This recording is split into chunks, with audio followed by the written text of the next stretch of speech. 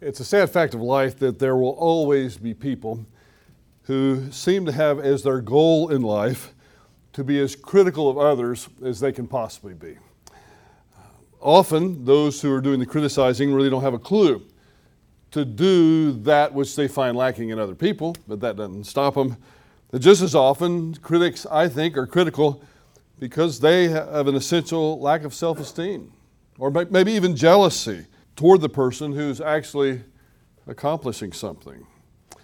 You don't really know what to do sometimes when it comes to criticism. Some people advise you to do nothing, to ignore it. Others will advise you to fight back. I have a very dear friend who happens to be one of the leading people in the world in his field. And I remember he got a letter that was just scathing with criticism toward him. Very long letter, and the person I think intended for him to answer back point by point. And my friend, using what I think was wisdom at the time, just answered back, "You may be right," signed my friend's name. Brilliant, I thought.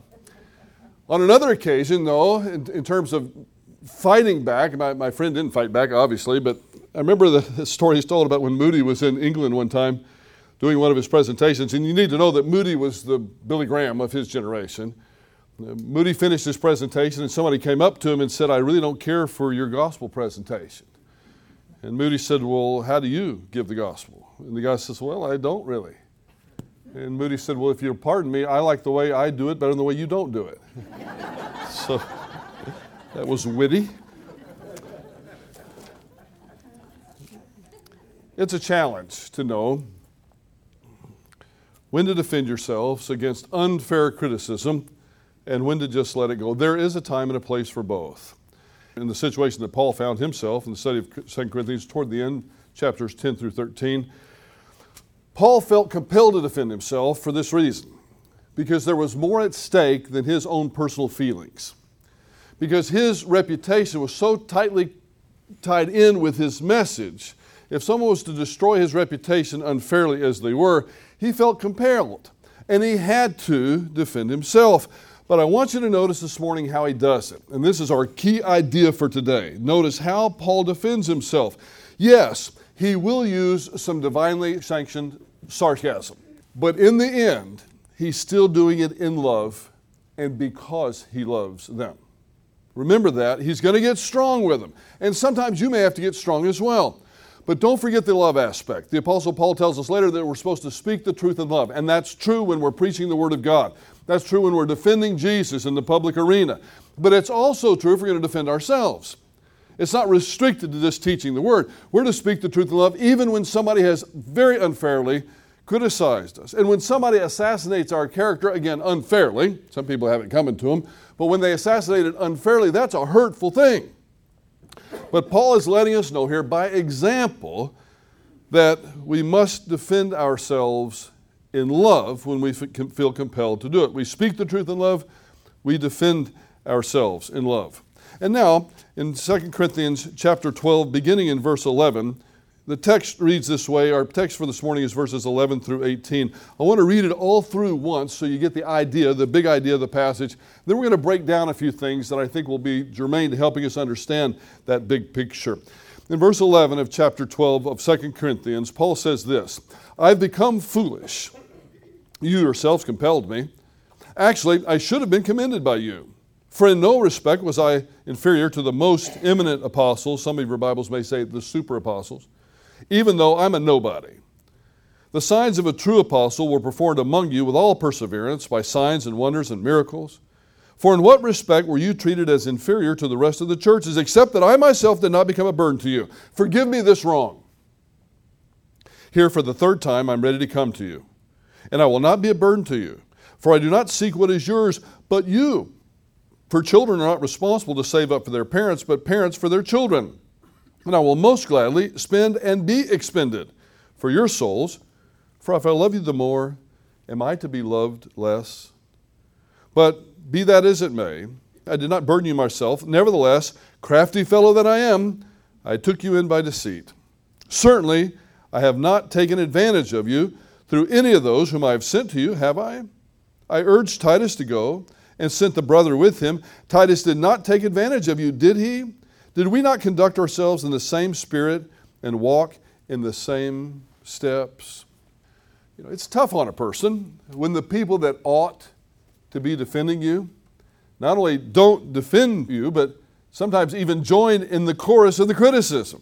And that's what's happened in Corinth as Paul closes out this second letter to the Corinthians. You remember there were 4 letters. The first one that we don't know much about, it just says, don't associate with immoral people. Then there's 1 Corinthians. It's an answer to a series of questions that had been asked him when he was over in Ephesus.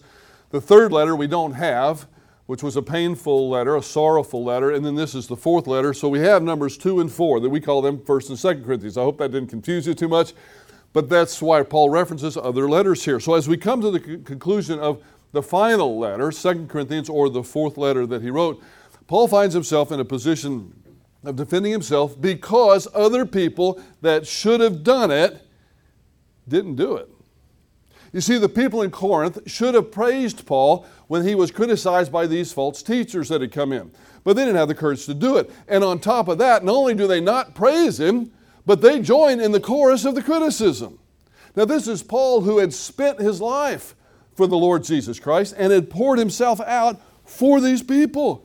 It wasn't easy doing what he did, and they should have stood up for him, but apparently very few, if any, did. I want you to see that Paul is pained when he writes this. And he does use some divinely sanctioned sarcasm. You can see it here. Forgive me this wrong. Oh, crafty fellow that I am, I deceived you. But all along, he wants them to know for sure that he still loves them. Sometimes people look at public figures like the Apostle Paul, or maybe in our day a politician or an athlete or an entertainer, and we view these people almost as if they're figures of people and not real people that have feelings of their own and families of their own, kids of their own, a mother of their own, a father of their own, children, friends. These are real people. Just because they're a politician on the television and we might never meet them, it doesn't mean we should have free rein to assassinate their character unfairly. But sometimes people do, especially in our culture, especially in this celebrityship culture. You see, there's a downside to the celebrityship culture. And that is they can build you up, but they can also tear you down just as quickly. And you know what? The media, and I'm including People Magazine and Us and entertainment and all those, Entertainment Tonight, and all those things, they don't care if it's a story about a person on the way up or a story about the person on the way down. They just care about ratings. And so they're really into the criticism thing. Some of those shows are just criticism, and it's pervaded our culture and it's seeping into the church too. But it's not the first time. It happened here as well. But some people criticize well-known people unmercifully. And Paul is not really in favor of that here. I've become foolish. You yourselves compelled me. Paul writes 5 times the expression fool in this whole discourse on boasting.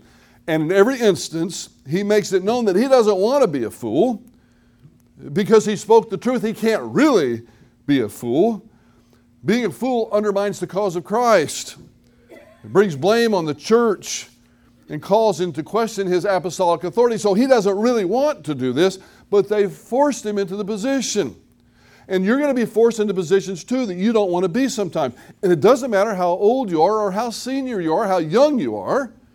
All of us are put in a position from time to time being criticized. I was criticized when I was a little boy, and I'll never forget it. It's so impactful. It is so impactful when you endure what you believe is unfair criticism. You never forget it. I was a little boy, and we lived in Garland, Texas, and I forgot the name of the street, but we had this little club. I was new to the street. We had little broomsticks and tied pillowcases on it, and of course didn't get our parents' permission, but we drew things on it and ruined them. I didn't realize how important that was now. And then we would ride our bicycles down the street.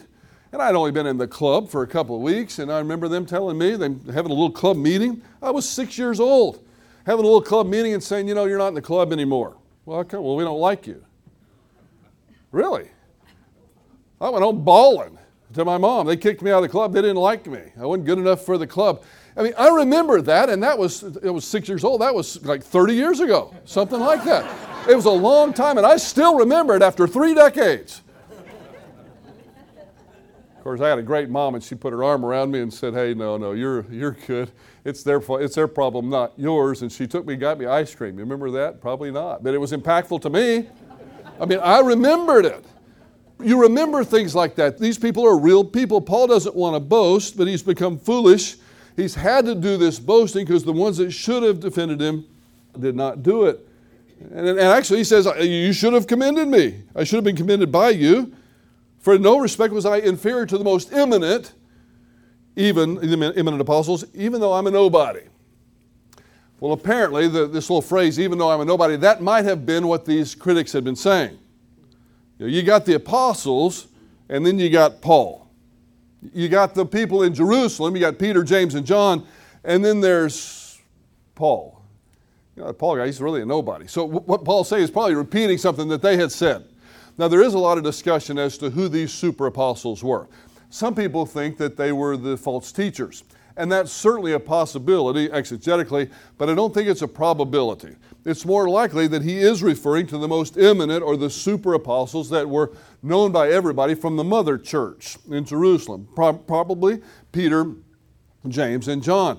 And it's very likely that the false teachers in Corinth had referenced these guys. In other words, saying, we're emissaries of Peter, James, and John. It's very likely that they were doing that. But it's equally as unlikely that Peter, James, and John had actually done that. Because by the time we get to here, there was no discussion. There's no problems between Peter and Paul. People always like to try to pick a fight between those two guys. There doesn't seem to be any problem at all between those guys. So it's likely that Paul is just saying here, you should have stood up for me, guys, because I'm an apostle. And in no way am I inferior to any of those people that you truly respect, or the people that these false apostles or these false teachers in Corinth were trying to attach their wagon to. I'm not inferior, even though I'm a nobody. But in verse 12, he lets them know he's not really a nobody. Apparently there's some discussion not just about whether he is in the same league with these apostles, but whether he's an apostle at all.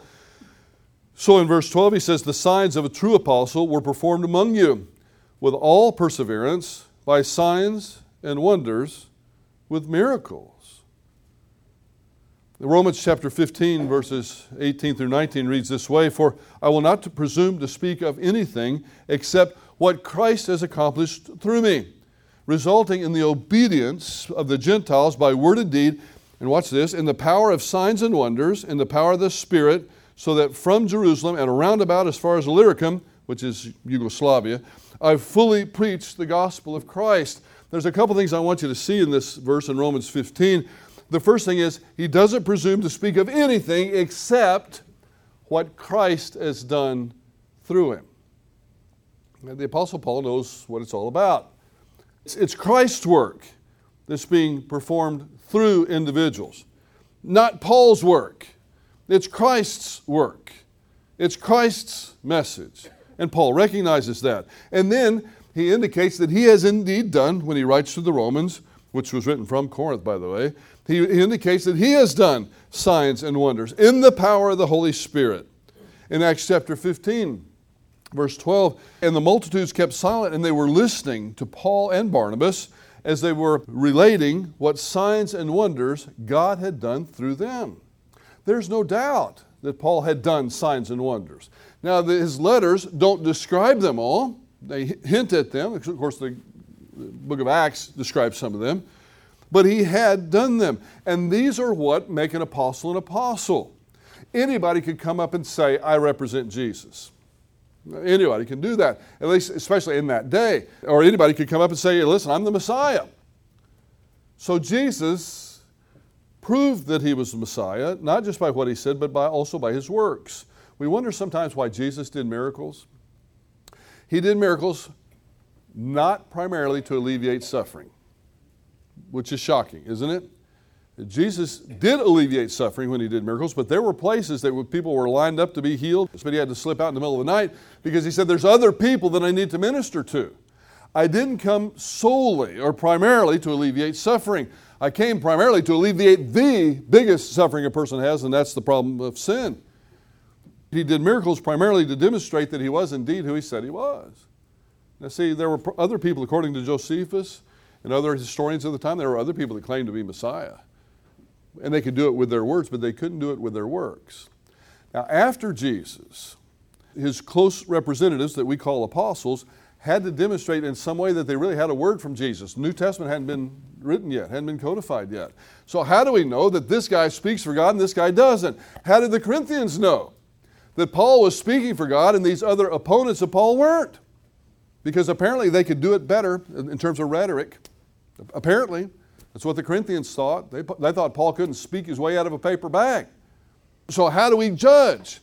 So Paul's saying, don't you remember I did these signs and wonders and miracles?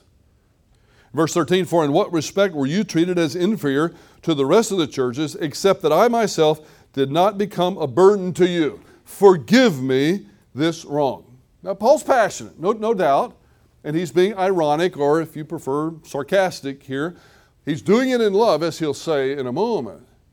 But this is an interesting verse because we know that when Paul was in Corinth, he didn't take any financial support from the Corinthians. He had a right to do it. And apostles, and this is what's kind of fuzzy about this in the Corinthians' minds, if someone was an apostle or representative of God, they were expected to receive help from the church that they were ministering to. And that's a biblical principle. But here Paul comes to Corinth, and he refuses any of their help. He makes tents when he's in Corinth. He apparently works days and preaches at night when he's in Corinth. And they totally misunderstood that. You see, it's apparent that the false teachers that came in, they took help. They took the money. But Paul's saying, I'm not taking your money. And we can understand from the entirety of 1st and 2nd Corinthians why he didn't. He didn't want to take a dime from them because he knew that their spiritual life wasn't such that they could give the money without strings, or that they could give the money without saying, yeah, he's all right, but we probably paid him too much. Paul wasn't going to have any of that. He did accept money. He accepted money from the churches of Macedonia. We know that. And he most likely accepted money from the church in Antioch, because they're the ones that sent him out in the first place. But he wouldn't accept money from the Corinthians, and they took that wrongly. You talk about a bunch that just twists things around. That was the Corinthians. So instead of saying, hey, thanks a lot, because actually by not accepting money from us, you're giving money to us because it's an outlay that we don't have to have. We can spend that on something else. Instead of being grateful to him, they were claiming that he wasn't really an apostle because he didn't take money. Isn't that crazy? We think it's crazy. They didn't see it was crazy, and that's why Paul says, well, forgive me. Forgive me this wrong that I'm not taking money from you. Oh, he's passionate here for certain. In verses 14 through 18, Paul is going to mention previous visits and prepare the way for a coming visit. Here, for this third time, I'm ready to come to you, and I will not be a burden to you. For I do not seek what is yours but you. For children are not responsible to save up for their parents, but parents for their children. And then in verse 15, and I will most gladly spend and be spent for your souls. For if I love you the more, am I to be loved the less? Now he's already kind of got his jab in, but he wants them to know that he loves them. Just like when you disciplined your children when they were younger, you might have sent them to their room, or you might have been of that barbaric generation that gave a swat on the bottom. I'm not sure. But either way, didn't you talk to them afterwards? And didn't you make sure that they understood the only reason you were disciplining them is because you loved them? If a person loves his child, he'll discipline them. If they hate the child, they'll not discipline them because they don't care how they turn out. And whatever way you do it, you do want the child to make sure that they know that you love them. And that's what Paul's doing here. He's had to come down pretty hard on them. And so he takes a brief break and lets them know in verses 14 and 15 that he really does love them. During his first visit to Corinth, Paul founded the church. And he stayed with tent makers, Priscilla and Aquila. We learn that from Acts chapter 18, verses 1 through 4. The second visit that Paul made to Corinth was the visit that we call the painful visit. We've referenced that several times. And it's a visit that he doesn't really want to repeat.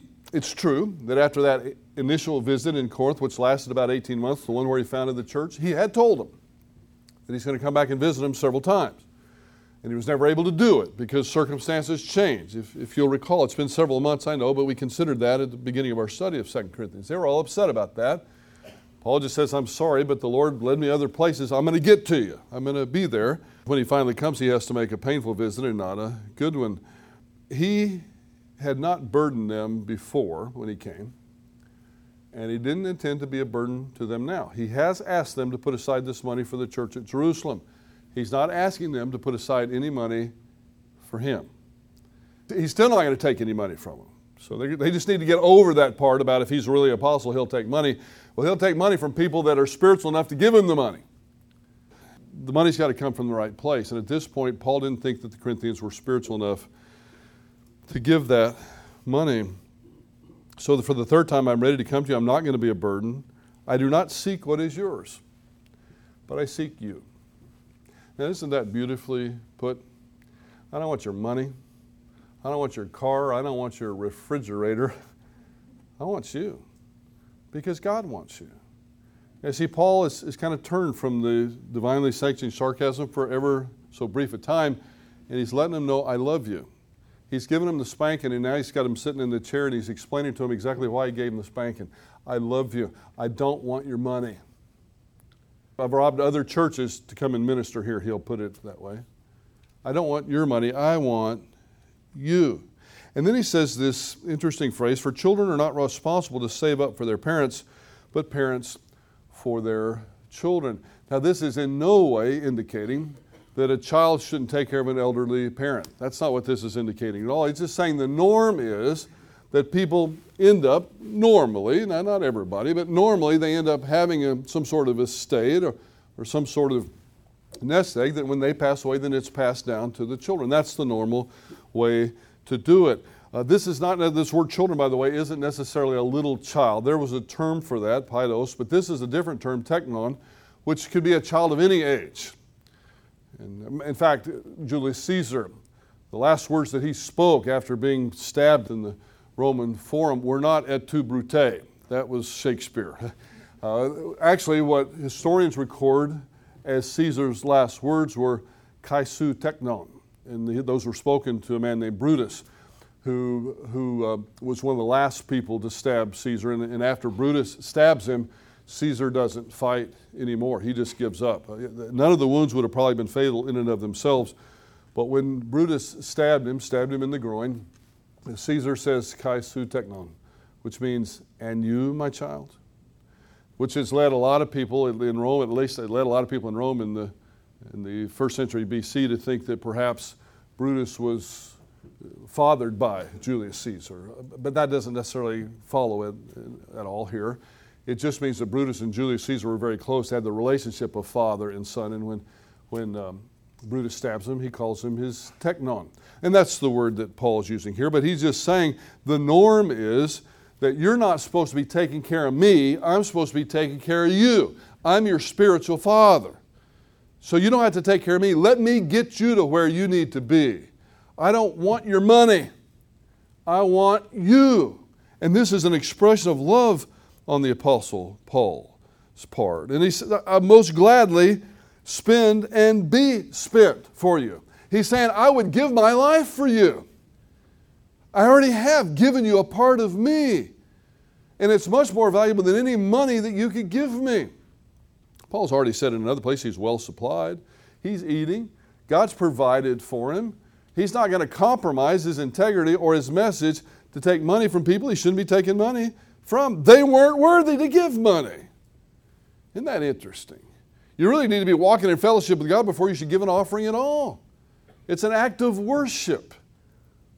You don't get to buy your way into heaven. You don't get to buy your way into fellowship. And it's not just doing your duty. If ever, when the offering plate is passed, and you're pulling out a check or you're pulling out cash or whatever it may be, and there's reluctance on your part, and you're thinking, doggone it, I'd really like to buy lunch with this. I really wanted this for a down payment on a car. You thought of that before, couldn't you? I recognize that laugh all the way on the other side of the room. You may as well keep it because it wasn't spiritual giving. It needs to be joyfully given, as Paul has said earlier in this letter. But he wants to do all of this in love. I think back to 1 Thessalonians chapter 2, verse 8, having this fond affection for you, we were well pleased to impart to you not only the gospel, but our lives, because you've become very dear to us. You see, Jesus loved you, still does. And what did he ultimately give for you? His life, right? The apostles loved those that they ministered to, and they poured their lives out for the people. A pastor should love you. If he doesn't, he's not much of a pastor. And you pour your life out for the people that you're ministering to, regardless of the response. Think of Jesus. The response was pretty poor, don't you think? At least until the resurrection. He was rejected, he was despised, he was forsaken, according to Isaiah 53. But he went through with it. He still spent his life. The apostles, they had a pretty rough go. They weren't received with an emperor's triumphant welcome much of the time, yet they poured their lives out for the people that they ministered to. And if that's true of our Lord himself and those who represent him, the apostles and modern day pastors, shouldn't it be true of you with your family and with your friends? Is that what you're really doing in your marriage? Are you spending and being spent on another person or a group of people, your children? Well, of course you are. You know exactly what Paul is talking about here. It's just a matter of making it, another way of putting it is, I made these sacrifices for you. I've given myself to you. Think of the mother. In the middle of the night, a young mother, middle of the night, she hasn't gotten hardly any sleep all day because she's running around trying to take care of this newborn. She just needs a few hours, doesn't she? Many of you have been in that position, haven't you? Just a few hours, that's all I need. If I could get just 6 hours of uninterrupted sleep, I could make tomorrow. And then 3 o'clock in the morning, what do you hear? Coming from the other room. What happens? Mom jumps up, throws her bathrobe on, goes down there and nurses that baby. Falling asleep while she does it and doesn't complain to anybody. I really haven't heard a loving mother, ever complain about getting up in the middle of the night and taking care of that child. Never. Because that's what moms do. They pour their life into their children. And dads do too, in just different ways. And that's what Paul's saying I'm doing here. I poured my life into you. I don't want anything from you. I'm the one that's supposed to be given to you. So don't worry about that. And then in verse 15 at the end, he said, if I love you the more, am I to be loved less by you? Paul's a human being. He's not a figurehead. He's not a cutout model. He's not a statue. He does have feelings. We don't like to talk about that, but he does have them. And he's saying, I'm loving you all the more. And that really this could be a question in this way. I love you. And I'm loving you more and more, and I'm showing you more and more all the time. What's this hostility back toward me? Where's all the hostility coming from? That's all he's saying here. And now in verse 16, he does become confrontational again. So the respite is short, but his opponents had forced him to do this because he's speaking out of love. They're not speaking out of love, and they apparently have charged the Apostle Paul with being a little sneaky, a little underhanded. And so Paul says in verse 16, be that as it may, I did not burn you myself. Nevertheless, crafty fellow that I am, I took you in by deceit. Again, he's repeating what they've said. He's not admitting to be a crafty fellow. He's just saying, I'm a real sneaky guy. That's what they were saying about him. And then in verse 16 or verse 17, he says, certainly I have not taken advantage of you through any of those whom I have sent to you, have I? Now, there's a lot of speculation. What is he talking about? It's possible that Paul's saying or referring to an accusation that the opponents had given that this offering that had been being taken up, maybe somehow Paul had kind of helped himself to some of it. Furthest thing from the truth, but people can make any accusation they want to make, and other people don't make them validate that accusation. Now, if there's a point of application here, or the first and primary one is when we defend ourselves, we need to do it in love. But there's a secondary application that I don't want you to leave here as we're just about ready to close. I don't want you to leave here missing this point. If someone comes and tells you something, and you just have any inkling at all, especially about somebody else, assassinates their character, they come to you and they talk trash about somebody else, and you take it and you believe it and you absorb it into your soul and you repeat it without checking it out, guess who's just as wrong as the first guy? Maybe even more so. Something needs to be validated. If it is true that these people were claiming, as many New Testament commentators believe, that they were claiming that the Apostle Paul had taken some of this offering money, well, where's the validation for that? Where's the proof? Where's the evidence? And if you don't have any evidence for that, then maybe you ought not to say that. And that's what the Corinthians should have told these false teachers. How do you know that? I've asked people that before. This person did this, and they did. Were you there? No. Who told you? Well, I don't remember. You probably ought not to be repeating it then. How do you know that they did that? So when you're on the end of the receiving end where you're listening to the criticism about somebody else, you need to make sure it's true before either you believe it, and especially before you spread it. Don't get locked up into this celebrity shit culture that I began by talking about today, where the entertainment tonight doesn't care if it's a good story or a bad story. We need to be above that as Christians. And if it can't be validated, as juicy as it might be, you know what I'm talking about, don't get on the phone and start repeating it. I wish that we would tell people about Jesus as quickly as we would tell people about gossip that we hear about somebody else. The gospel would be spread worldwide by now. But the crafty fellow is what they had labeled him. And this is confrontational, but remember, he's speaking of love. Earlier in this letter, in chapter 7, he had said, we've wronged nobody. We've corrupted no one. We've defrauded no one. So finally he says, certainly I've not taken advantage of you through any of those I've sent to you, have I? The answer is no.